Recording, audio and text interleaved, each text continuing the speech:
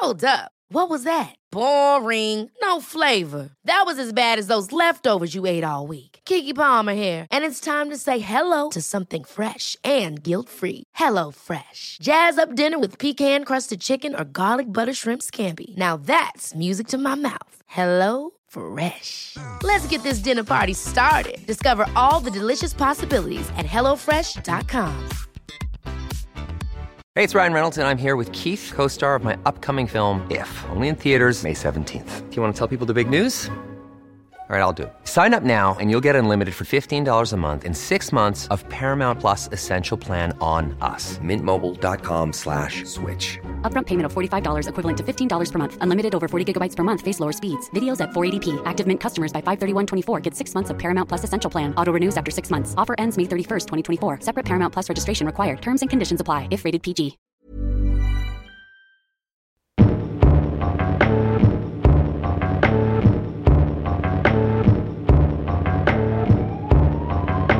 Det var det. Ja, men nå kommer jeg til å dø. Jeg vet det. Jeg har hørt, og dette er bare noe jeg har lest, og det er ikke jeg som sier dette, men det er kreftfarlig. Akkurat det der er kreftfarlig.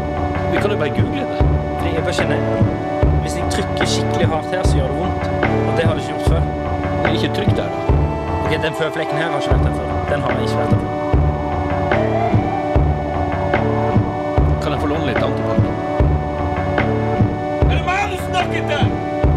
Ja, jeg skal bare vaske hendene. Ikke bli så forbanna! Velkommen til et nytt kapittel i denne cocktailen som består av, holdt jeg på å si, narsissisme og selvransakelse, men det er ikke så langt fra sannheten det, Per. Jeg tror det var spiken på hodet, det. Ja.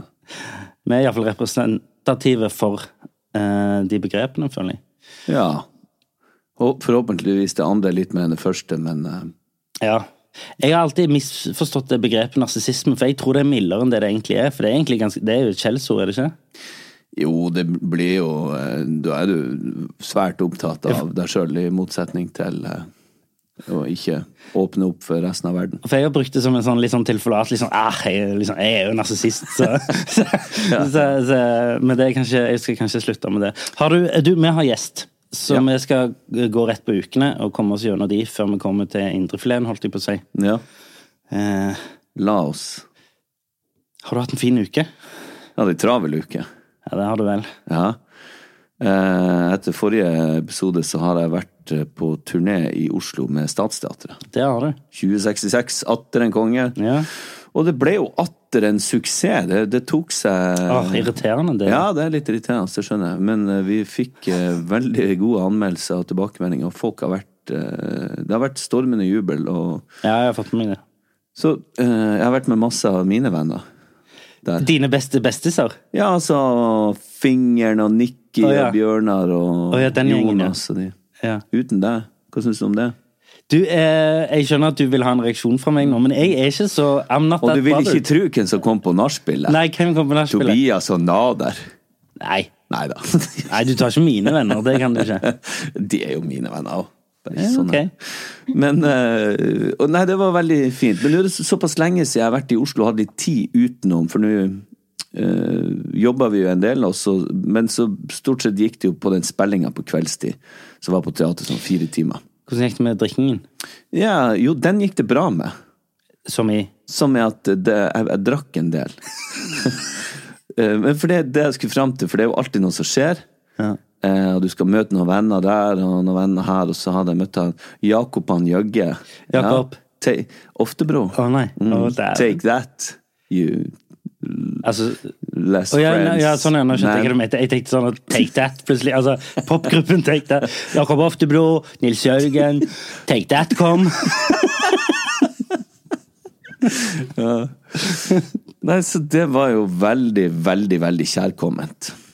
Men det har ikke blitt så alvorlig mye egentlig, men det har blitt mer, og jeg har ikke trent. Nei. Det har gått fint. Jeg har blitt skikkelig avhengig av nesbra igjen. Ja. For det går litt sånn opp og ned. Og vet du hva jeg gjorde? Nei. Jeg gikk hjem sånn i 12:30-tida, tror jeg, på fredag. Du vet, holde ikke ut så lenge. Jeg møtte 2 som skulle ut på en klubb. Nei, det gjør man ikke lenger. På nattklubb. Jeg kjente bare at det er ikke ett fiber i kroppen min som har lyst til å være med på en sånn der dunk-dunk-klubb. Og der du ikke kan prate. Hæ? Ja. Hæ?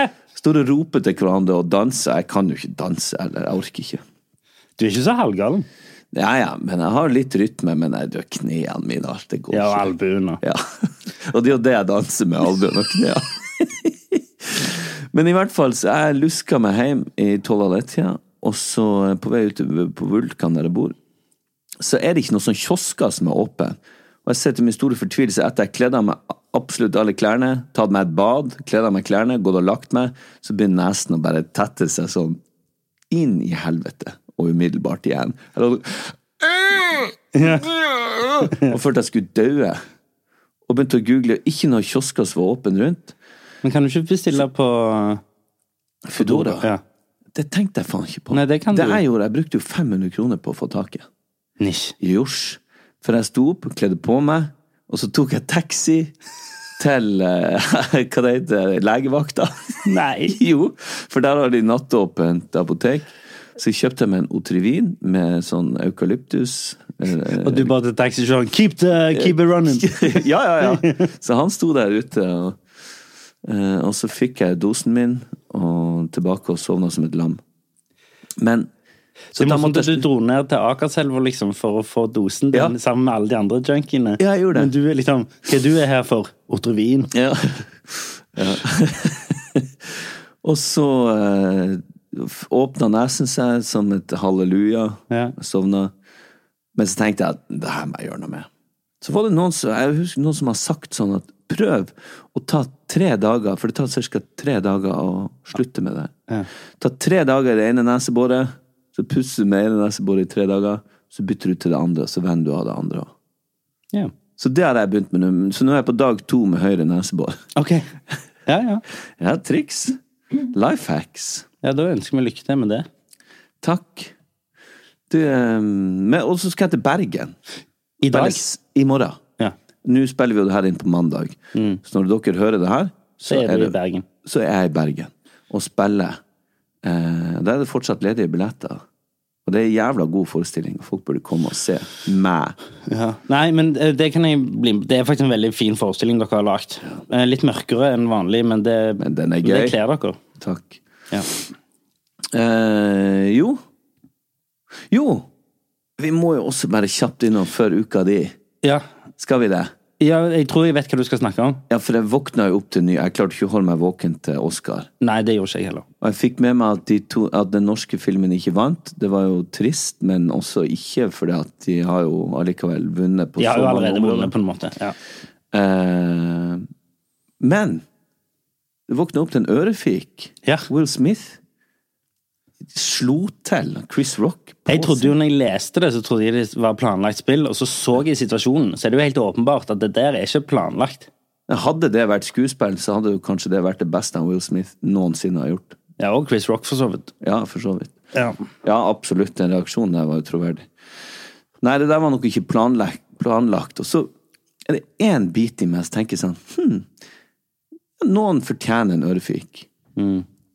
Men i det her tilfellet, eller ikke under de her omstendighetene, mange som fortjener en ørefik, men ikke under sånne omstendigheter. Nei. Hvor man spøker med noen. Ja, fordi en ting er at hvis man spøker med noe som, for du sa det før vi gikk på her, du hadde et resonemang som handler om at en ting er hvis man spøker om ting som folk holder skjult, hemmeligheter som de er flaue over, eller som de ikke vil at folk skal vite om. Men i dette tilfellet så spøkte han jo om noe de har vært på Oprah og snakket om. Ja, altså hun kom ut i 2018 og sa at hun hadde begynt å miste håret, og det er sikkert kjempetrist. Altså kona til Will Smith. Kona til Will Smith. Ja. Jeg har også begynt å miste håret. Jeg synes ikke det er noe særlig gøy. Og jeg kan forestille meg for en kvinne av den rang, så er det enda verre. Men allikevel, det er ikke verre enn det. Det er ikke noen som dør. Nei. Det er ikke krigen i Ukraina. De har det forholdsvis godt. Ja, de har det veldig, veldig, veldig godt. Så at han går opp som en jævla bias og klapper til Chris Rock på bekostning av kona si, så måtte ikke hun kan kunne svare for seg selv. Som hun satt i gang, han som er jævla bikkja. Men der synes jeg han visste så mye usikkerhet og barnslighet at jeg ble altså så flau av det.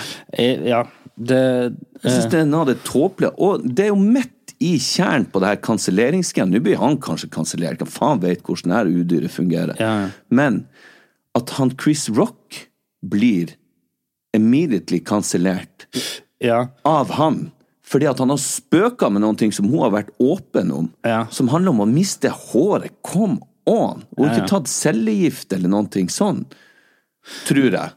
Nei, som at han ikke vet. finner å spøke med noen alvorlig sykdom, men allikevel ikke det heller.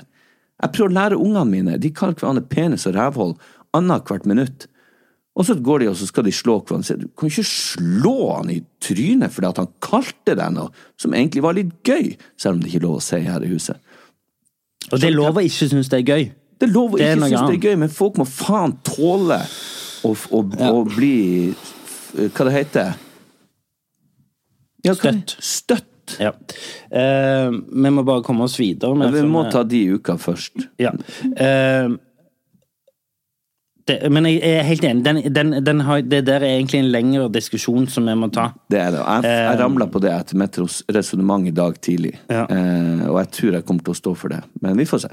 Pluss at det er også liksom andre faktorer som handler om at i amerikansk kultur så er liksom det å stå opp for sin egen familie på en eller annen måte Det skal man jo gjøre. Jo, men det er også mer til stede i forhold til en sånn fysisk greie, at du skal stå fysisk opp for din familie. Men ingen var trua. Nei, sant. Så det ble en jævla gimmick. Min uke jeg har 4 raske punkter. Det ene er at jeg har sluttet å gå på en gitt dagligvarehandel, fordi det sto en asbestsaneringsbil utfor der her om dagen. Så jeg gikk rett bort. Jeg skulle inn og kjøpe noe iskaffe, og så ser jeg rett ved siden av inngangen så står det asbestsanering på en sånn svær bil. Ja. Da tenkte jeg sånn, not for me. Og så snudde jeg og gikk i en annen butikk. Men dagen etter? Ja, jeg har vært på den butikken etterpå. Men jeg liksom enda litt sånn, er det de som jobber innenfor asbestsanering som skulle ha seg et horn, liksom? Et wienerbrød? Ja, typ. Eller er det asbestsanering i den butikken? Det vet jo ikke jeg. Nei. Kunne du ikke gå og snakke med noen asbestfyr nå? Du, bare apropos den, du tenkte på en ting. Jeg så den bilen, asbestsanerings... ja. Så det kommer jeg til å tenke på hver gang jeg går på den butikken nå. Vil du kalle det en boykott? Ikke en boykott, fordi hvis de har et asbestproblem så må de få lov å ordne opp i det. Så jeg har full forståelse for det. Det er ikke noe jeg er imot på noen som helst måte. Det blir ikke noe fakkeltog med det første? Nei, men det er bare mer det at min egen frykt. Jeg trenger ikke forholde meg til det. Nei. Skjønner du hva jeg mener? Jeg skjønner hva du mener. Their loss. Ja, their loss. My money is going elsewhere. En annen ting, så jeg driver med litt eksponeringsterapi akkurat her og nå, her jeg sitter i mitt eget skinn. Fordi jeg har på meg en t-skjorte som lå ved siden av i en skuff sammen med en genser som lukta litt sånn gammelt, litt sånn mygte. Sånn loftlukt? Ja, eller sånn den har låget på en måte fuktig et sted, og så har han vasket, men så er det enda litt sånn rar lukt i han. Og der lå det i t-skjorta og skall ved siden av? Ja, og den har jeg på meg i dag, den t-skjorta. Ja, det er stort for meg. Og så er det også litt, så var han også litt sånn støvete, så jeg ristet han og liksom sånn, men litt sånn t-skjorten bakerst i skapet har jeg på meg i dag. Ja. Litt nervøs for det. Men jeg har skallet han over med en genser, en ganske tjukk genser, sånn at det ikke skal gå ut over dere i studio. Ja. Uansett hvor hardt du streber, så tenker du mer på de andre rundt deg. Altså. Ja. Takk for det. Men du, selv om det høres ut som en tulleting, noe som det også er, så er det jo ikke det oppi hodet ditt. Så da får du applaus for det. Takk. På ordentlig. Takk. Så har jeg også en ting jeg gjorde på fredag, at jeg var konferansier for Viking fotballklubb, et arrangement. Det fikk jeg med meg. Ja, fordi jeg var så stolt over det. Ja, ja. For jeg har vært Viking-fan hele livet mitt. Jeg er veldig glad. Det er veldig få ting som er liksom, bortsett fra jobb og familie, som jeg faktisk brenner for. Men fotball er en av de tingene. Det er liksom min tredje lidenskap. Og så ville de ha meg inn til å gjøre en jobb for de, og jeg følte meg plutselig inkludert i Viking. Ja. Og fikk stå der med alle spillerne og sånn. Så liksom, 10 år gamle Ole Kristoffer våkna litt og bare... Ja, det var det jeg også, skjønner du. Jesus Christ, så stort dette her er. Jeg ble helt sånn... Ja. Jeg ble litt euforisk, skjønner du hva jeg mener? Ja, jeg så det. Hvordan så du det? Jeg sendte deg ikke så mye greier. Jeg så alle de der følelsene i... Det ene bildet jeg tok? Ja, ja. Hvor stas det var. Den ene selfien jeg tok, bare... Hæ? Ja, ja. Og det er egentlig min uke. Jeg skal bare sjekke her om jeg hadde en ting til. Jo, og siste tingen jeg har lyst til å gå gjennom før vi går videre er Åse var på nattevakt, altså min kone. Så da er det jo jeg som på en måte fra hun sover jo på dagen, og så går hun på jobb på kvelden, og så jobber hun, og så kommer hun hjem og sover. Så det er jo et ganske langt strekk der vi ikke ser henne. Ja. Så jeg er alene med kids og mine egne barn, så det er helt normalt. Men på grunn av, jeg tror det er på grunn av at vi stilte klokka i helga, ja. så ligger vi en time bakpå, så vi våkna en time for sent i morges. Og da er det jo liksom fullstendig kaos, og Robin driter, Elliot skal på skolen, bla bla bla bla. Og akkurat nå så hun kommer jo hjem i sånn 7:30-8-draget fra der. Ja. Og jeg har egentlig følt at det går veldig bra. Jeg har vært litt sånn superdad alene med 2 rollinger, liksom. Men akkurat når hun kom inn døra, så var vi for sent til skolen. Hun hadde en bæsjebleie. Jeg var ikke ferdig med noen av matpakkene. Og søppelpåsene lå i gangen. Så det så ut som en sånn bomba altså. Ja. Det så helt sinnssykt ut, liksom. Ja. Så det så jo ut som jeg hadde bare latt alt flyte. Så hun kom jo inn og var sånn, hva er det som skjer her? Jeg har egentlig vært veldig flink, altså. Men så jeg hadde en sånn type morgen. Men nå har jeg lyst til å gå videre. Ja, men jeg må bare få lov. Ja, du må bare. Jeg må det, for at når du snakker om å stille den forbanna klokka. Og er du sint på det også? Ja, det er jeg sint for.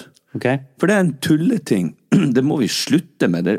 Det lager jo bare helvete ute på natta, på byen, ja. Hjemme med ungene, i seng, og bare den timen der. Ja. Vi snakker jo hele tiden om at det er for få timer i døgnet. Du skal begynne å fucke med det der. Stille den frem og stille den tilbake. Du må slutte! Det er jo det har ingen betydning. Slutt med det. Det er dumt. Stå der på ovnen og prøve å finne ut hvordan den er 2 ganger i året. Ja, ja. Og du glemmer det hvert halvår. Du glemmer det hvert år. Hvordan faen er det jeg stiller bilen? Ja. Ja. Men nå tar vi en liten reklamepause, og så skal vi komme til hovedretten. Ok. Hvorfor snakker jeg i sånn middagstermer? Indrefilet hovedrett. Hvorfor er det jeg holder på med? Jeg vet ikke. Ok. Du er vel sulten som vanlig. Jeg har faktisk ikke spist frokost.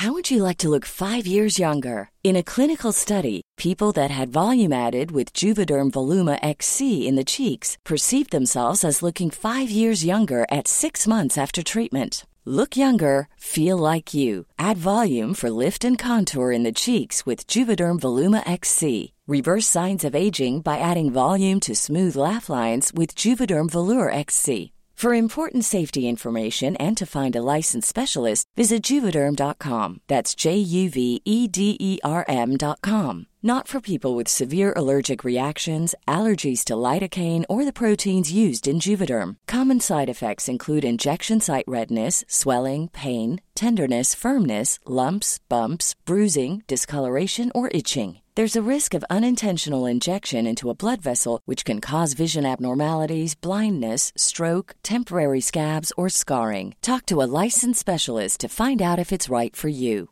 Many of us have those stubborn pounds that seem impossible to lose, no matter how good we eat or how hard we work out. My solution is PlushCare. PlushCare is a leading telehealth provider with doctors who are there for you day and night to partner with you in your weight loss journey. They can prescribe FDA-approved weight loss medications like Wegovy and Zepbound for those who qualify. Plus, they accept most insurance plans. To get started, visit plushcare.com/weightloss. That's plushcare.com/weightloss. Hey, it's Paige DeSorbo from Giggly Squad. High quality fashion without the price tag. Say hello to Quince. I'm snagging high-end essentials like cozy cashmere sweaters, sleek leather jackets, fine jewelry, and so much more. With Quince being 50 to 80% less than similar brands. And they partner with factories that prioritize safe, ethical, and responsible manufacturing. I love that. Luxury quality within reach. Go to quince.com/style to get free shipping and 365-day returns on your next order. Quince.com/style. Vi har blitt kontaktet av lydbokappen BookBeat. Hører du på lydbøker, Oleg? Nei, alt for lite. Ja, da har du en fantastisk mulighet til å begynne med akkurat det. Føre. BookBeat en lydbokapp med over 900 000 bøker tilgjengelig for streaming. Si ei bok du kunne tenke deg å lytte til. Ja, da må jeg prøve å være litt patriotisk da, og si Lungefløyteprøven av Tore Renberg. Det er et kjempegodt valg. Du vet at jeg kjenner han, Tore? Wow. Han leste inn replikkene mine for meg til Lykkeland. Du vet at jeg spilte Yngve i Mannen som elsket Yngve, som han skrev? Ja, jeg vet det. Uansett, han har en fantastisk deilig stemme. Og det er han som leser inn sine egne bøker. Tenk å ha han på øret nå i timesvis ute i sola, i stedet for å sitte med trynet ned i masse papir, og ikke blir du brun heller.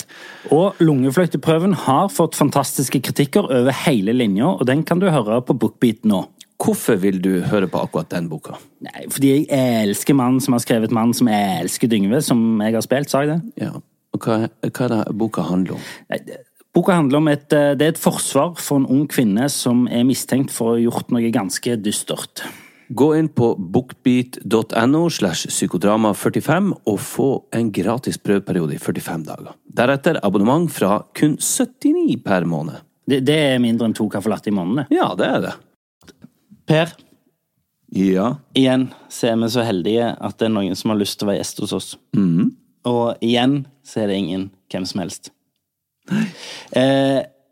De fleste har sett streken hennes ganske lenge. Altså, jeg har i hvert fall vært fan av denne tegneserien en god stund, og treffer ganske mange spikere på mitt hode.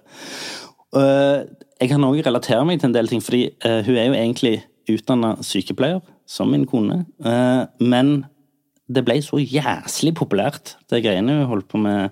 Så hun har vært fast tegner i Aftenposten blant annet, og nå er hun her hos oss. Hun er kjent for mange som tegner Hanne, men velkommen, Hanne Sigbjørnsen. Takk. Det er veldig stas å ha deg her. Så kjekt å være her. Ja. Du, vi pleier å starte med et ganske enkelt og vanskelig spørsmål, som er, hvordan har du det? Jeg har det faktisk bra.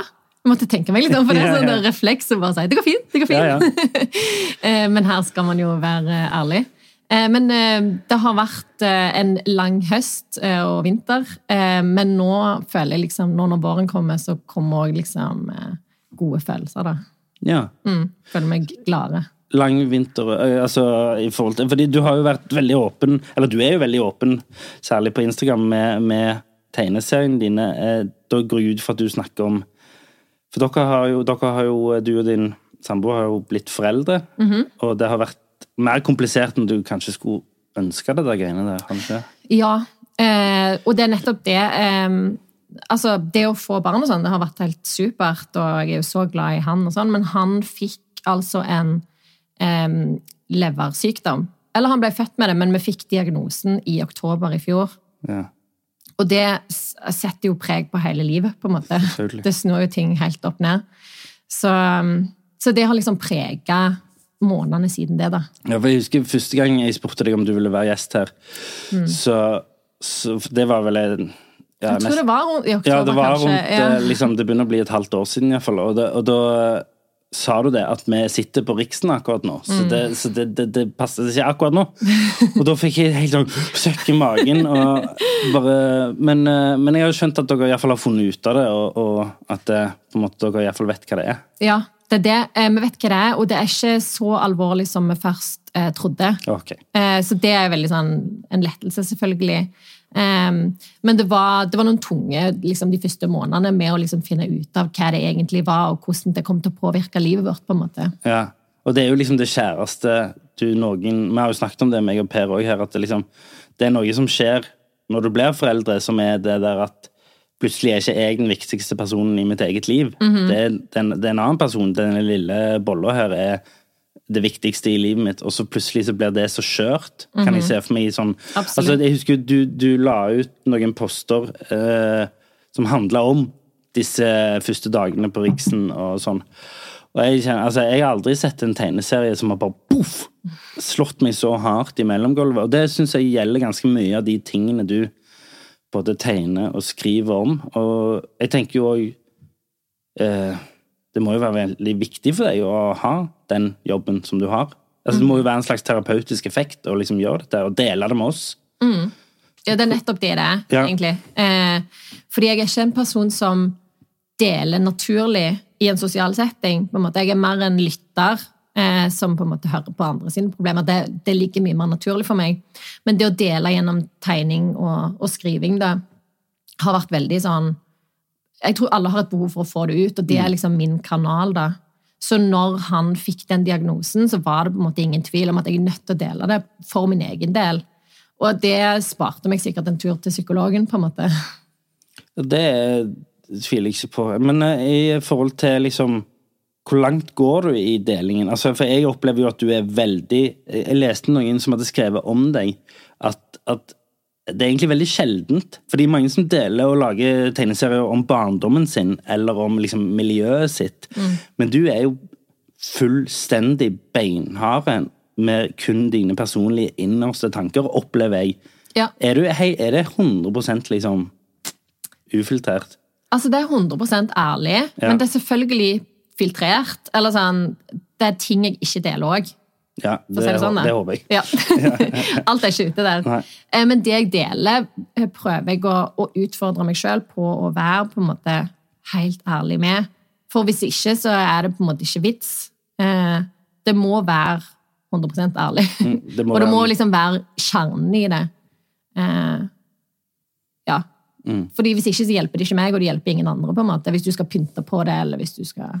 Ja. Men altså, I dine tidligere striper så har jeg jo også sånne ting som en ting som jeg og Per veldig opptatt av og veldig lidenskapelig I, det jo googling. Og det har jeg jo sett flere av de stripene, det handler jo om altså, finne verst mulig scenario her gjennom Google.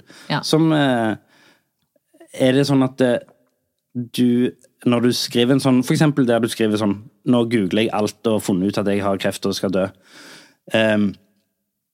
Det for å liksom få det ut av hodet og egentlig vise, det som når jeg sier mine ting her, så det jo for å si det høyt sånn at Per kan le av det. Sånn at jeg kan på en måte, ikke kansellere det, men jeg kan liksom se utenifra hvor teit det Ja. Det litt det samme med at du legger det ut der for at alle skal si sånn, jeg kjenner meg sånn igjen, og at liksom, dette så vanlig, og dette så ufarlig, og dette liksom, dette skal du ikke tenke på. Ja, det liksom samme type, det litt av driven, liksom? Det mye av driven, ja. Fordi før jeg deler ting som veldig personlig, eller veldig, som jeg kanskje synes litt tabu, så har jeg alltid en liten tanke som sånn, kanskje dette det som ingen kjenner seg igjen I, på en måte. Nå kommer jeg liksom til det punktet der jeg skiller meg ut fra alle andre, på en måte. Ja. Men så sier du det, og så det alltid noen som kjenner seg igjen. Og det så betryggende. Og det å vite det, at vi ganske like på innsiden alle. Det ble vi jo også litt, kanskje ikke overrasket, men takknemlig på et vis for, eller lett over I det her medieprosjektet om at det såpass mange tilbakemeldinger om folk som altså alle mine syke tanker nå jeg også så ærlig som jeg kan med de tingene jeg vil jo ikke dele alt som foregår inn I hodet på meg for da hadde jo Da blir lagt inn. Men da hadde du plutselig men jeg tror vi alle også der og får sånne syke tanker hva hvis jeg bare dytter den personen eller, ja, men sånne som du ikke kan si for at det høres du gæren ut jeg tror til og med det hadde blitt gjenkjennbart men det ikke så mange som hadde stilt opp og sagt jeg har også tenkt på den syke tingen sånn men allikevel når du en kjenner seg igjen I det I de tingene og de må, som du sier, de må være ærlige ellers tror jeg det blir gjennomskuet Og du får ikke hjertet, når du ikke har hjertet med deg, så får du ikke hjertet tilbake heller. Nei, for det er jo det som er med de stripene dine, de er jo så presise, og de kan ikke komme fra noe annet sted enn et ærlig sted. Fordi de er så liksom nail on the head. Og så tenkte jeg på, har du noen gang liksom tenkt, dette her kan jeg ikke legge ut, og så gjør du det likevel som en slags utfordring til deg selv, liksom. Er det sånn, dette blir for teit. Ok, det er sånn dette her. Og så sitter du og bare venter på den første kommentaren som er sånn, din sjuke motherfucker. Ja, mange ganger. Ja, okay. Ja, veldig mange ganger. Ja, ok. Ja, det er faktisk ofte at det skjer, at jeg tenker liksom, nei, det går ikke. Men det er da du må liksom tenke, men det er nå jeg må dele det. Ja. Fordi det er jo kanskje det som skiller meg ut også, at jeg tør å dele de tingene. Ja. Og det er jo litt sånn eksponeringsterapi for meg også, og hele tiden dele mer og mer. Og nå har jeg jo kommet til et punkt der nesten ingenting er tabu. Ja. Eller kanskje, det eneste jeg ikke deler er vel kanskje sånn 6 ting. Ja. Der er kanskje grenser, men noen plasser, du må ha noen ting for deg selv. Ja. Fordi hvis ikke så er jo... Sex er jo greit å ha for seg selv. Altså, ikke? Ok. Det er bare meg, når jeg har sex, så er det bare meg. Nei, ja, jeg skjønte hva du mente. Ja. Men er du hva tid tok du sykepleierutdannelsen? I 2010. Ja, har du tatt utdannelsen kunst og håndverk, eller tegning? Nei, så det er selvlært? Ja, så det var liksom aldri planen at jeg skulle jobbe med det. Det var alltid bare en hobby som ble en jobb. Men ble det fra tidlig av, før du begynte å dele det, handlet det om de samme tingene, eller var det den, eller tok det en retning ut fra et terapeutisk behov, eller? Nei, det har alltid vært selvbiografisk, egentlig. Ja. For jeg begynte på videregående, og da var det bare sånn i oppgaver, for jeg gikk på media, og da kunne jeg liksom dele litt der, eller lage sånn striper der. Og så var det vel når jeg begynte bloggen, og det var vel også rundt 2010. Og blogg er jo et format som på en måte oppfordrer til deling av eller sånn, det handler jo om personlige ting. Ja. Så egentlig kanskje var det mer formatet som satte meg i den retningen da. Ja. Så ble du plukket opp av noen, eller måtte du sende inn selv? Nei, jeg har aldri faktisk sendt inn noe. Selvskryt. Ja, sorry. Nei, men jeg satte det i gang. Nei, men ikke sånn, men jeg er så redd for avvisning at det hadde jeg aldri gjort. Nei. Så hvis jeg ikke hadde blitt plukket opp, så hadde jeg ikke på en måte, da hadde jeg vært sykepleier. Så det var, bloggen på en måte fikk mer og mer lesere, og så tok Aftenposten kontakt, fordi de ønsket en side med egentlig politisk stoff, men det utviklet seg i en mer personlig retning da jeg begynte da. Det er en sånn ganske sånn spennende kontrast i det at du, sånn jeg opplever, er bekymret og redd for så mye. Og så allikevel kommer på trykk i Aftenposten, altså en av Norges største aviser, liksom, var det daglig? Nei, eller ukentlig? Nei, det var ukentlig. Ja, men still liksom, det er sånn, send det inn, få det på trykk, 300 000 lesere, kjør. Og jeg er egentlig veldig redd for sånn, hva skjer hvis jeg liksom ikke sier dette her, eller, det er ganske sånn herlig kontrast, og du må jo egentlig, hadde jeg hatt denne jobben der, så tror jeg hadde gått rundt i angst i konstant sånn tårn mellom å si sånn, jeg er jævla tøff og jævlig pysete. Ja. Det må jo liksom være en ekstremt sånn evigvarende konflikt der. Ja, men det er litt annerledes fordi at jeg har på en måte en slags avatar som er den tegningen. Ja. Så det er jo ikke sånn at folk ser meg på gata og vet alle disse tingene. Fordi de vet jo ikke hvem jeg er på en måte. Så jeg er jo anonym i den forstand. Helt til nå. Ja, helt til nå. Når jeg er her. Du tenker at fjeset hennes kommer til å ut av mikrofonen? Så derfor så ja, det hadde vært annerledes hvis jeg var kjendis og ble gjenkjent på butikken på en måte. Ja. Og alle visste alt om meg. Men egentlig så føler jeg meg, jeg må liksom si til folk hvem jeg er for at de skal vite det. Og det hjelper jo, på en måte, med å dele sånne ting. Og gå rundt og si til alle hvem jeg er. Jeg synes jo det er verre å, deres jobb virker jo verre å liksom ha fjeset sitt på storskjerm hele tiden. Eller stå på en scene, eller for alle. Ja, men det er ganske... Du får tilfredsstilt et ganske sånn narsissistisk behov. Så ja, nei. Men jeg skjønner jo at det er lettere å gjemme seg, ikke gjemme seg, men stå bak det på en måte. Vi må også snakke om Jostein. Ja. Fordi din samboer, dere er samboer, er det det? Eller dere ikke får lov eller gifte? Nei, vi er bare samboer, ja.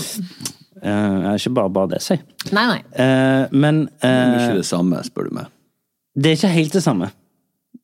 Nei, du har noen kontrakter og sånn, men nei, det er ikke helt, men i praksis. I praksis, i hvert fall etter du får barn, så er det samme. Ja. Men han er jo en stor del av disse stripene, og fungerer jo som en slags sånn sparringspartner i disse fortellingene.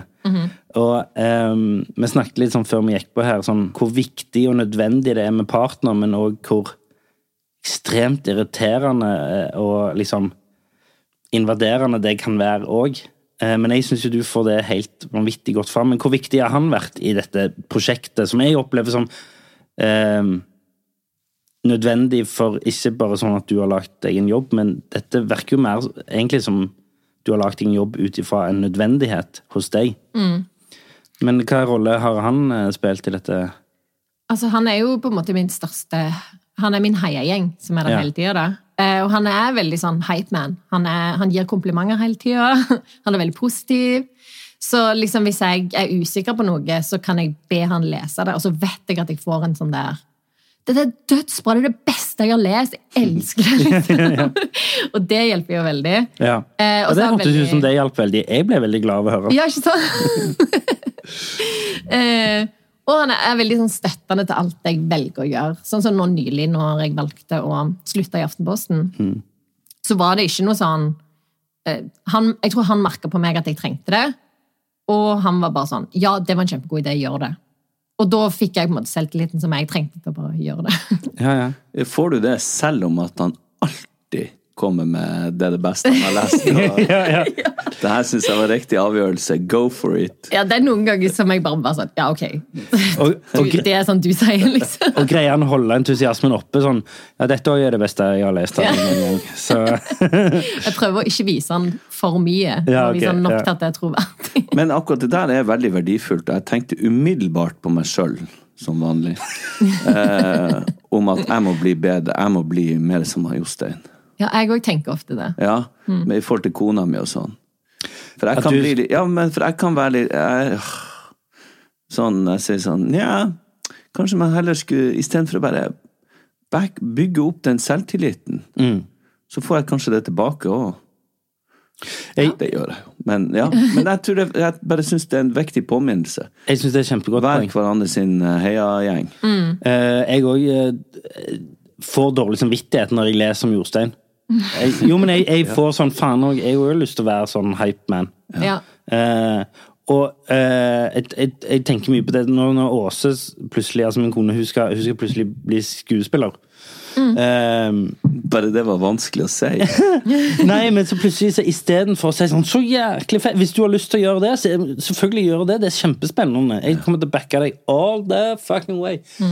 Så er min første reaksjon sånn, ja vel. Jeg er skuespiller. Ja, jeg er jo det fra før, trenger metodol. Så nei, jeg synes, og det er noe av det som jeg tenker, det der parforholdet, i hvert fall hvis jeg utifra det jeg leser, virker som dere har funnet noen sunn. Men er du hype man tilbake? Hype woman tilbake? Nei, jeg er for dårlig på det. Okay, ja. Jeg er litt mer sånn som deg. Ja. Jeg kjenner meg igjen i den reaksjonen. Jeg tror hvis han plutselig skulle begynt å lage tegneserie, så hadde jeg sikkert ikke reagert så bra. Nei, sant. Fordi jeg vet jo han er kjempegod på det. Han finner ideer for meg hele tiden, og han kunne sikkert liksom kjørt meg ut av bransjen. Så jeg hadde sikkert reagert med misunnelse, for det er liksom det er det jeg gjør med andre i bransjen da. Hvis de gjør noe bra, så har jeg lyst til å være sånn, så bra at vi klarer det med tegneserieskapere, men så blir jeg heller sånn, er det bedre enn mitt, på en måte? Og det er jo, det ligger selvfølgelig hos meg. Jeg føler det ligger hos alle. Det ligger hos alle, ja. Men generelt så, jeg har blitt bedre på det på grunn av at jeg på en måte speiler Jostein. Når han er så entusiastisk på mine vegne, så prøver jeg å være det på hans også. Ja. Og jeg er jo det innerst inne, men jeg har vanskeligere for å vise det på den måten. Lag en tegneserie om det. Ja, det må jeg gjøre. Ja, altså, men akkurat det der med sånn parforhold, og det er jo liksom sånn, det å være voksen og litt ut av sin egen navle i et parforhold, det er liksom det er en øvelse. Altså det er en sånn ting det er ikke noe sånn, for man tror man er så jækla bra menneske, sånn grunnleggende. Og så er liksom ryggmargsrefleksen, jeg satt jo der så jeg sa ryggmarg, er at liksom, oi, jeg ble veldig ofte skuffet av hvordan jeg er som partner. Når jeg kan ligge og legge meg, så tenker jeg sånn, faen, jeg trodde jeg var en kulere partner enn dette her. Ja, jeg skjønner det. Men, og jeg kjenner det igjen. Men det kan jo også sikkert forklares. Er det bare først, heter det ryggmargsrefleks? Det er ikke ryggradsrefleks. Nei, det er ryggmargsrefleks. Det er ryggmarg. Ja, det er ryggmarg. Jeg tror det er ryggmarg. Men at det der ligger i et slags sånn overlevelses... Det blir kanskje litt far-fetched. Nei, kom an. Jo, at det ligger litt i det der gjesten vi hadde for lenge siden, han militærpsykologen. Ja. At det er noe med en sånn overlevelsesmekanisme fra gammelt av, i noe urinstinkt, som gjør at man skal klare seg og være på, at den jalusien eller den misunnelsen kommer ut fra at du er redd for at noen skal utkonkurrere deg. Ja. Jeg vet ikke, men når vi snakker om sånn tabufølelser som misunnelse og hva den andre er der, hat eller... Ja, eller skadefryd. Ja, hevngjerrighet og sånne ting, som egentlig ikke er lov innenfor de her, mens man hele tiden tenker, eller jeg i hvert fall. Og det kan jo være forklart. Jeg tror ikke det er noe kontrast med å ha de tingene og være et bra menneske. Nei, jeg tror alle har de, egentlig. Sånn at fordi, noen er bare bedre på liksom umiddelbart komme igjennom og bryte med de følelsene og si sånn, yeah. Jo, men jeg var helt sånn konkret nå, så kom jeg sånn, så skal jeg være liksom ha en affære med en fyr i denne serien, da, sier hun. Så da sier jeg for meg sånn, hæ? Skal du kline med noen? Og så har jeg gått rundt og klint med Janne Formoe i 3 år. Skjønner du hva jeg mener? Så det er liksom, jeg møter meg jo selv i døra her. Men det er en rar... ja. Men det er vel det som skiller. Det som gjør deg til en bra person er jo at du vet det, og anerkjenner det. I stedet for at du bare er sur på henne fordi du skal kline med en fyr i en serie. Ja. Men sånn kone og mann og samboer, eller hva man er, din nærmeste, så tenker jeg, der skal vi være... Det skal i hvert fall strekke oss til å være litt mer sånn som Jostein. Jeg har lyst til å bli det. Nå skal jeg bli det. Men det kan jo vi ha som en sånn greie. Være litt mer som Jostein. Ja. What would Jostein do? What would Jostein do? Ja. Men ok, men er han så får ikke han sånn litt av dette her, eller er det sånn såpass mye godhet og så mye kontrast i dere at det... Der er mye kontrast, men selvfølgelig han også har liksom de følelsene. Ja. Men jeg har ikke opplevd det i parforholdet, tror jeg. At han har det imot meg, på en måte. Men selvfølgelig som alle andre. Han er jo et... Tenkende menneske. Han har jo flere sider. Ja, er han det? Og jeg fremstiller jo selvfølgelig... Jeg ser han jo gjennom mitt filter. Men det jeg ofte får tilbakemelding på, er jo at folk kjenner han veldig igjen. Mer enn meg, på en måte. At de kjenner, det er sånn, Jostein, han portretterer du akkurat sånn han er, på en måte. Så, ja, folk som kjenner han fra før. Ja, så møter han, eller sånn. Ja. Som de føler, de har møtt han gjennom serien, ja, på en måte. Sånn, jeg føler jeg kjenner deg allerede, det kan de si. Ja. Og det stemmer i forhold til hans oppfatning av seg selv også? Ja, det tror jeg. Ja. Er det sånn at... Han er nok mer ydmyk på det, eller, ja. Er det sånn at når du tegner i stripa, så er det på en måte for vi har snakket mye her om å tenke tanken ferdig, eller utligne tanken, eller liksom sånn, hvis jeg har når jeg er ferdig med det, er det hvor mye ligger det i det at liksom, nå er det ute der, for eksempel i Aftenposten eller i bøkene dine, så nå på en måte, nå slipper jeg å tenke på den tanken mer. Ja, det kjenner jeg meg veldig igjen i. Ja, ok, ja. At det, på en måte, det man kaster det litt ut til offentligheten, på en måte. Så slipper jeg å tenke på det. Ja, faktisk. Og det var det jeg følte. Når jeg skrev om at sønnen min var syk, og det med sykehus og sånn, så var det veldig... Da stod jeg midt oppe i det også. Så følte jeg at først å dele det var en slags terapeutisk prosess, fordi da hadde jeg liksom satt ord på de følelsene som jeg ikke kjente på. Og det å få tilbakemeldingen også gjorde at jeg på en måte lettere kunne legge det fra meg og slippe å gå og kverne på det så mye. Bare fordi det ble validert i tillegg. Det jo et behov for validering også i det. Som, Ja, det vil jeg tro at vi alle har i forhold til å dele. Man deler jo for å få... Altså det jo en av hovedgrunnene til at man deler, kan jeg... Altså i hvert fall i mitt hode. Det for å få validert deg selv som et normalt menneske, eller at dette på en måte greit, eller at dette...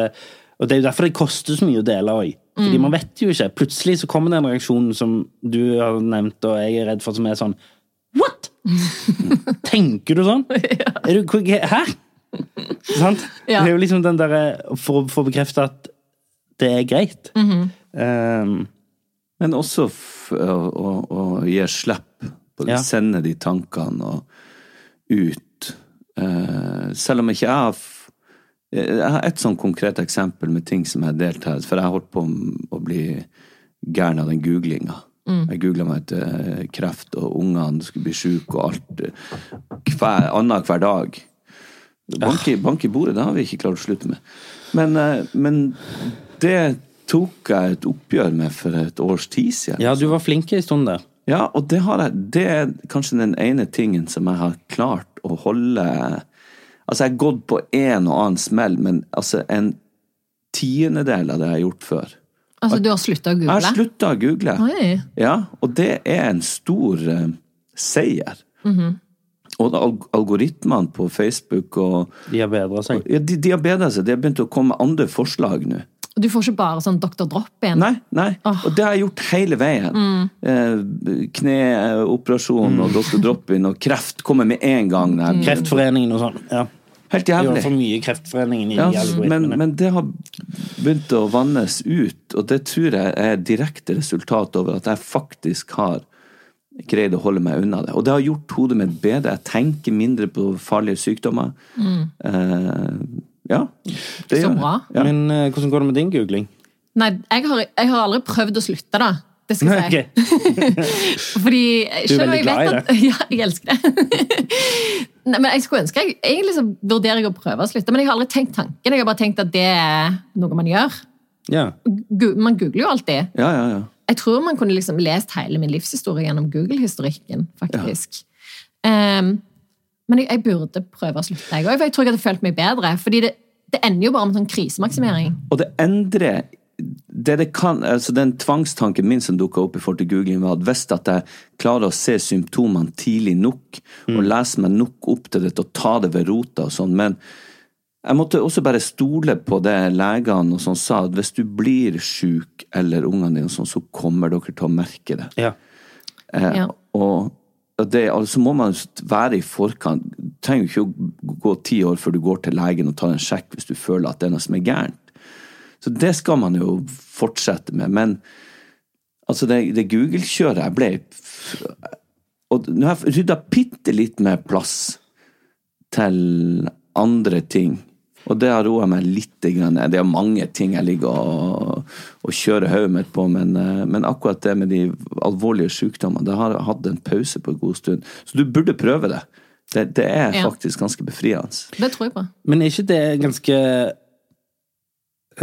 igjen en stor kontrast mellom det å være du er jo utdannet sykepleier jeg er gift med en utdannet sykepleier hun sier sånn, slutt å google det er sånn, litt sånn som du sier Per, sånn, ekte symptomer, ekte sykdommer you'll know when you have to go to the doctor du sier det ikke på engelsk men er ikke det en litt sånn kontrast at liksom en sykepleier vet jo at det ikke er noe farlig, de tingene du er redd for, antageligvis. Ja, men det er en ting å på en måte vite det på teoretisk plan, og så er det en annen ting med liksom alle nevrosene rundt det, eller jeg klarer ikke helt og så føler jeg at jeg vet ikke alt som sykepleier.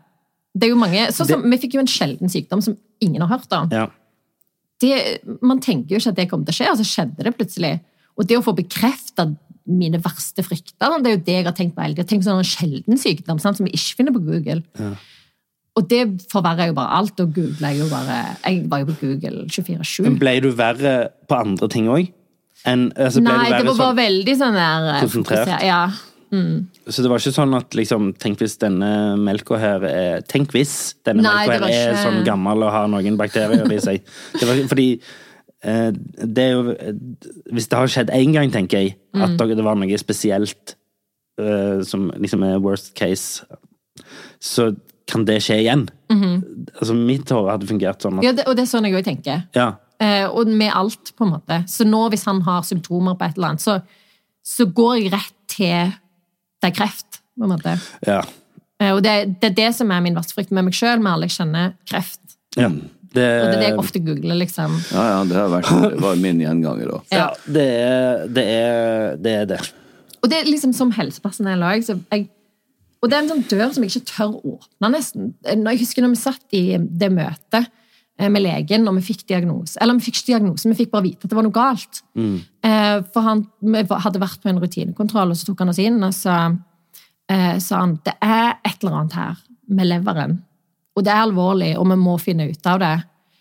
Min første tanke var at det er kreft. Det er leverkreft. Ja. Men jeg tørde ikke engang spørre om det. Fordi jeg ville ikke få det bekreftet. Nei. Så jeg gikk heller hjem og googlet det. Jeg googlet liksom kreft i alle former. Om det kan være det. Så på en måte, det er så kontraproduktivt, men det var det som på en måte føltes mest logisk for meg da. Ja. Men hvordan greier du å opprettholde et slags humør i en sånn prosess? Eller hvor langt nede er man da? Nei, da er man langt nede. Ja. Altså, i de første ukene så var både meg og Jostein, vi måtte ha sånn debrief hver dag. Hvordan har det gått i dag, på en måte? Okay. Sånn, jeg var lei meg på morgenen, men så gikk det bedre. Men det er jo... Så flinke dere er. Herregud. Jeg vet ikke, men man gjør jo det man må for å liksom komme seg gjennom det. Nå vet jeg at kona di, Ole, hun er ikke sånn på Google, og så er de utdannet sykepleier. Men var det noe som skjedde under... For jeg har hørt flere tilfeller at mora mi også, han Jørgen Skavlan, som vi hadde, var åpen om det, at under prosessen med å bli helsearbeider, så var du innom så mange sykdommer, og det tok så stort. Du har alle symptomer du leser om. Ja, du får også alle symptomer som du leser om. Så jeg husker vi satt opp i loftstrappa med bestemora vår, så skrek for vi trodde mamma hadde fått kreft, og hun trodde det for at hun fikk noen kuler i nakken, og sånn, som er bildet som jeg aldri får vekk. For da hadde hun studert det, og så begynte å kjenne etter på symptomer, tror jeg det var. Det gikk noe bra. Men var det noe sånn det startet hos deg, eller? Nei, det startet før det. Og jeg tror kanskje det var der interessen for på en måte medisin og det å jobbe i helsevesenet kom fra, fordi jeg har alltid googlet mye sånn helserelatert. Og jeg er opptatt av liksom, hvordan kroppen fungerer. Så det var mer motsatt da, at det begynte med det. Men jeg vet at det er en sånn greie som mange helsearbeidere går gjennom når du begynner å lese på fysiologi og sånn, at men dette er jo symptomer som jeg har, eller noe jeg kjenner har, eller sånn. Ja, eller vent litt, nå begynte det. Nå kjenner jeg. Så jeg tror det er veldig vanlig. Men det er ikke da jeg var der. Mom deserves the best, and there's no better place to shop for Mother's Day than Whole Foods Market. They're your destination for unbeatable savings, from premium gifts to show-stopping flowers and irresistible desserts. Start by saving 33% with Prime on all body care and candles. Then get a 15-stem bunch of tulips for just $9.99 each with Prime. Round out Mom's menu with festive rosé, irresistible berry chantilly cake, and more special treats. Come celebrate Mother's Day at Whole Foods Market. Ever catch yourself eating the same flavorless dinner 3 days in a row? Dreaming of something better? Well, HelloFresh is your guilt-free dream come true, baby. It's me, Keke Palmer. Let's wake up those taste buds with hot, juicy pecan-crusted chicken or garlic butter shrimp scampi. Hello Fresh.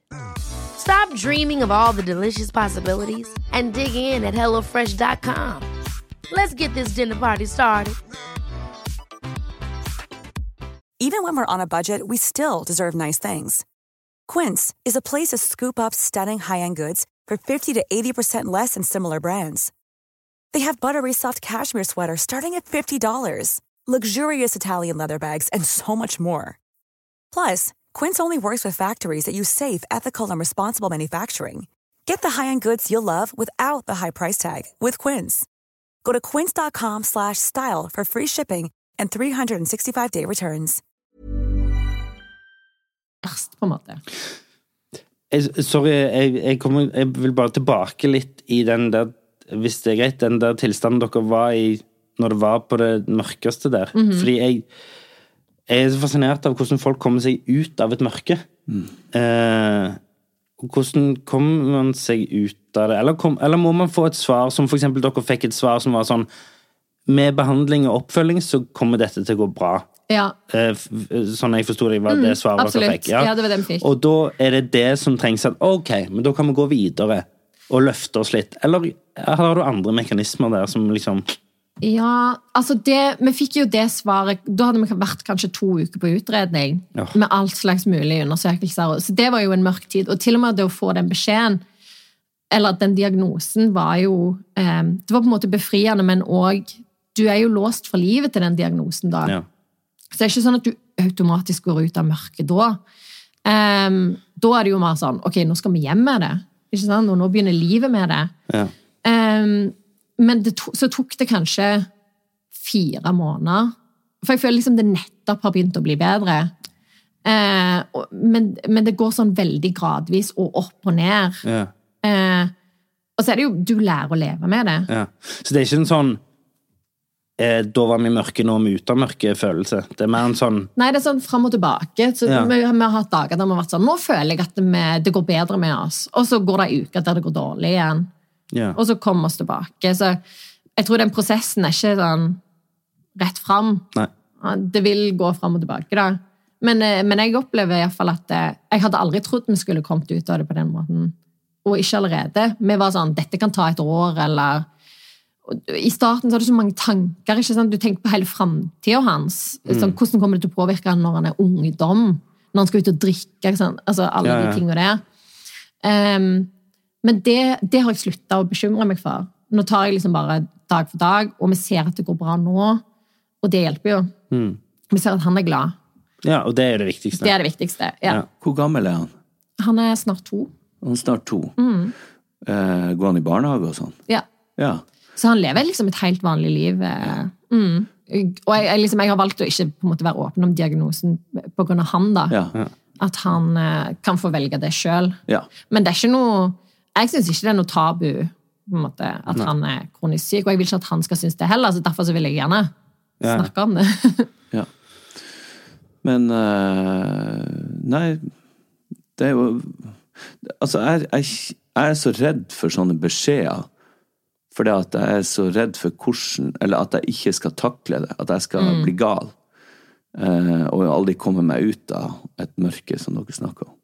Og jeg merker spesielt dårlige perioder når jeg er veldig stresset eller arbeider mye og har fokus, sånn som nå, jeg har vært i Oslo så de første dagene, og hvor jeg spilte, og jeg ble på premieren, jeg var ordentlig nervøs, sånn god gammeldags nervøs som jeg ikke har vært på lenge, og kjente jeg virkelig måtte bruke alle krefter for å komme meg gjennom det.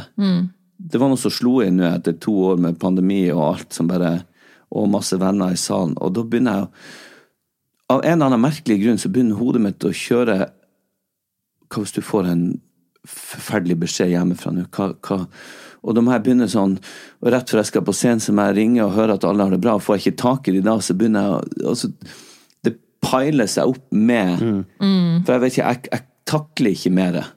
Jeg klarer ikke å takle, jeg kommer aldri til å klare å takle en sånn feil beskjed, og så ser du jo om og om igjen at folk på merksnodig vis klarer å takle de mest sinnssyke, grusomme beskjedene på et eller annet. Jeg ser ikke at de ikke tar livet av noen og livet ut av noen der og da, men det er veldig fascinerende hvordan man tar en feil beskjed og hvordan man prosederer den. Ja. Prosesserer den. Prosesserer kanskje. Ja. Eller... Men uansett så jeg trodde ikke jeg kom til å takle det så bra som jeg føler jeg har gjort nå i etterkant. For jeg opplever meg selv som siden jeg er liksom en googler og litt sånn nervøs av natur. Jeg hadde aldri trodd at jeg kom til å overleve en sånn beskjed i det hele tatt, på en måte. Nei. Men det som skjer vel bare at du nødt, ikke sant? Det jo sønnen vår, vi bare nødt til å være der for han. Og så må du bare ta dag for dag, ikke sant? Nå skal vi ha blodprøve, det jævlig, og så skal vi ha en biopsi, det jævlig. Og så må du liksom bare ta det og det. Og midt oppi det, til og med på Rikshospitalet i de liksom mest intense ukene, så fant vi liksom humor i hverdagen da. Som for eksempel at alle klærne mine, jeg hadde ingen rene klær, for alle klærne mine hadde blod på seg. Og det var liksom min sønns blod. det var så morbid på en måte. Det var sånn, jeg har ingenting å ha på meg, alt har blod på seg. Og det kunne vi liksom le av oppi alt, på en måte. Du må liksom bare, du må få utløp et sted da.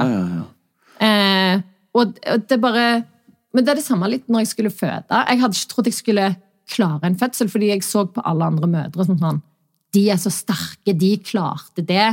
Men jeg kommer til å måtte legge seg i narkose og liksom skjære ut den babyen. For det kommer aldri til å klare det presset som liksom å få en baby da, eller presse ut en baby. Men det også, når du står oppi det, så klarer du det på en måte. For det litt interessant, fordi du fikk mye oppmerksomhet rundt at du delte din fødselshistorie.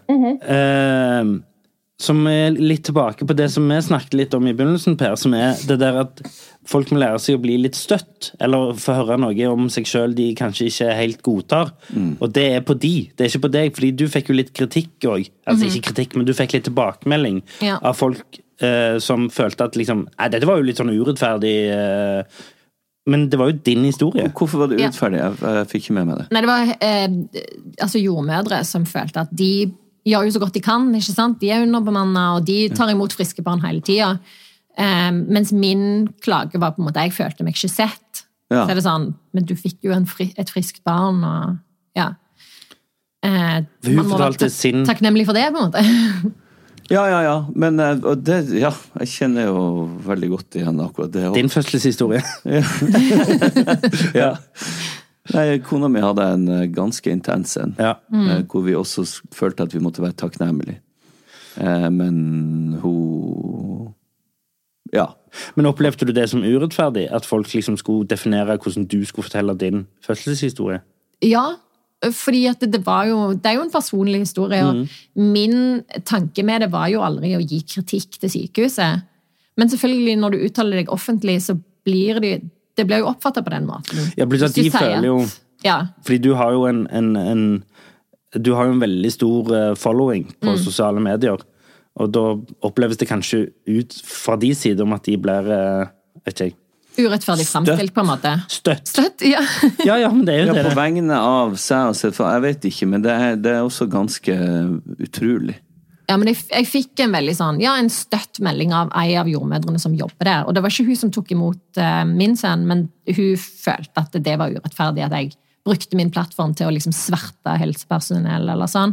Men det er klart, det er jo litt overdrevet, fordi det meste av det jeg fikk tilbakemelding på var jo at det var, folk kjente seg igjen, og at det var bra jeg delte det, fordi fødselsomsorgen har jo en lang vei å gå. Ja, og i hvert fall i disse dager. Ja.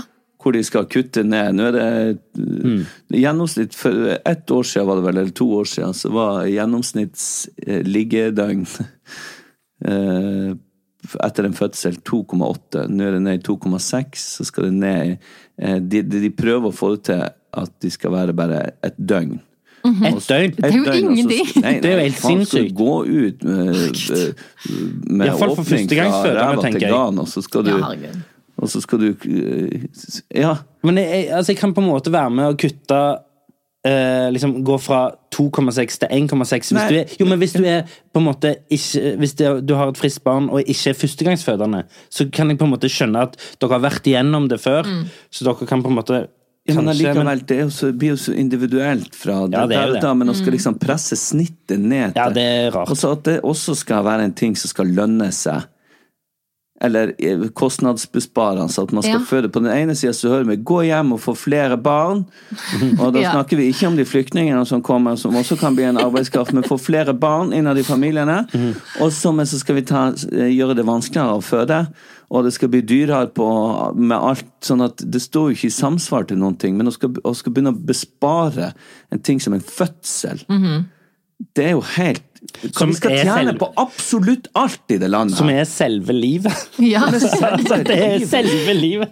Ja, det er nettopp det at de vil ha flere barn, men de legger ned fødeavdelinger og kutter på stillinger. Og jeg tenker denne kritikken som du eventuelt kom med, eller din opplevelse, det går jo ikke nødvendigvis på de flotte, flinke dedikerte jordmødre, men det er jo hele systemet, det går jo alltid oppover. De har jo et press, og de har jo sånn der, hva det heter, sånn som pass på at de ikke bruker for mye penger. Hva det heter? Det er en sånn forkortelse. Det er sånn navn du jobber med, ikke HRS, men HR. Human Resource. Nei, er ikke Human Resources mer personalsjef? Ja, men det er sånn som skal passe på at ikke bruker kostnadene og ikke går for langt. Jeg kan for lite om det. Men som er liksom for bedrifter, pengetjenende bedrifter, og ikke et sykehus. Du hører jo ikke hjemme på et sykehus eller på en skole. Ja. Nei, skjønner du, hele de kjerneverdiene i samfunnet, så vi har vært så fattelig heldige å få bygd opp med den olja her. Altså, det er det som er verdier vi må ta vare på. Det er jo ikke der vi skal tjene penger, eller bespare penger. Nei, det mener jeg. Nei, og jeg synes liksom spesielt fødselsomsorgen har litt under liksom budsjett, at de får for lite da. For vi har jo nå vært i kontakt med mange andre deler av helsevesenet, der man virkelig får god oppfølging. Ja. Som er liksom barnemedisin, og naturlig nok på en måte, man skal jo, men hva med å ta vare på de som føder også? Selvfølgelig, de skal jo ikke stå... De som føder de barna. Ja, pluss at det handler jo, jeg føler jo det som, det er vanskelig for meg og Per å sette oss inn i, men jeg går jo ut, det er jo en helt sånn livsendrende og definerende opplevelse som kvinne å føde et barn også. Og det er jo en individuell opplevelse som er sjelsettende på positiv eller negativ retning. Så jeg vil jo utifra at man må jo høre på sånne historier som det du kom med, i stedet for å liksom si sånn, jo, men jeg føler at det var urettferdig, eller bla bla. Og det er jo det som jeg er litt inne på i forhold til den der tingen som du snakket om, Per, tidligere, som at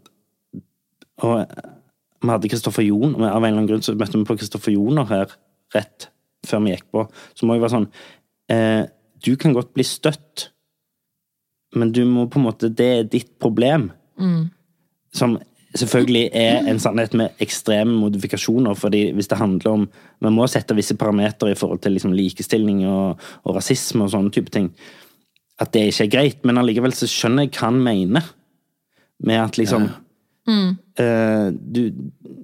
bli støtt, men ikke legg problemet over på meg. Nei, det er sant. Men så er det jo også, altså, jeg skjønner jo at når jeg sier ting offentlig, så kan jeg forvente kritikk. Og kritikk er ikke det samme som å liksom bli knebla, eller å ikke få lov å uttale seg. Så, og det at det er en offentlig diskurs på det, er jo ofte konstruktivt også. Så jeg synes liksom, de som er mest sånn der, man kan ikke si noen ting her om dagen, det er jo, du står jo og sier dette offentlig. Du har absolutt ytringsfrihet. Ja. Og det er en sånn fin linje mellom det å bli knebla og det å bare få kritikk. Og folk må lære seg forskjellen, det er vel det. Vi har jo et veldig godt eksempel på det for et par år siden. Sylvi Listhaug som sto med 25 mikrofoner i trynet.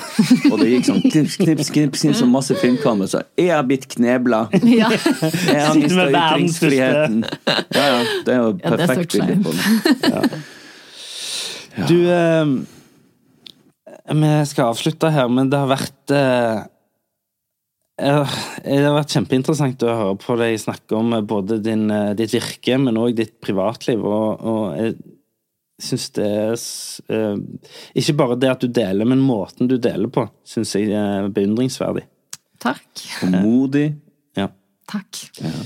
Så fra oss til deg, tusen takk for at du kom. Takk for at jeg fikk komme. Og hilsa Jostein. Ja. Si at vi skal alle prøve å strekke oss litt. Vi skal alle prøve å være en Jostein. Ja. Be a Jostein.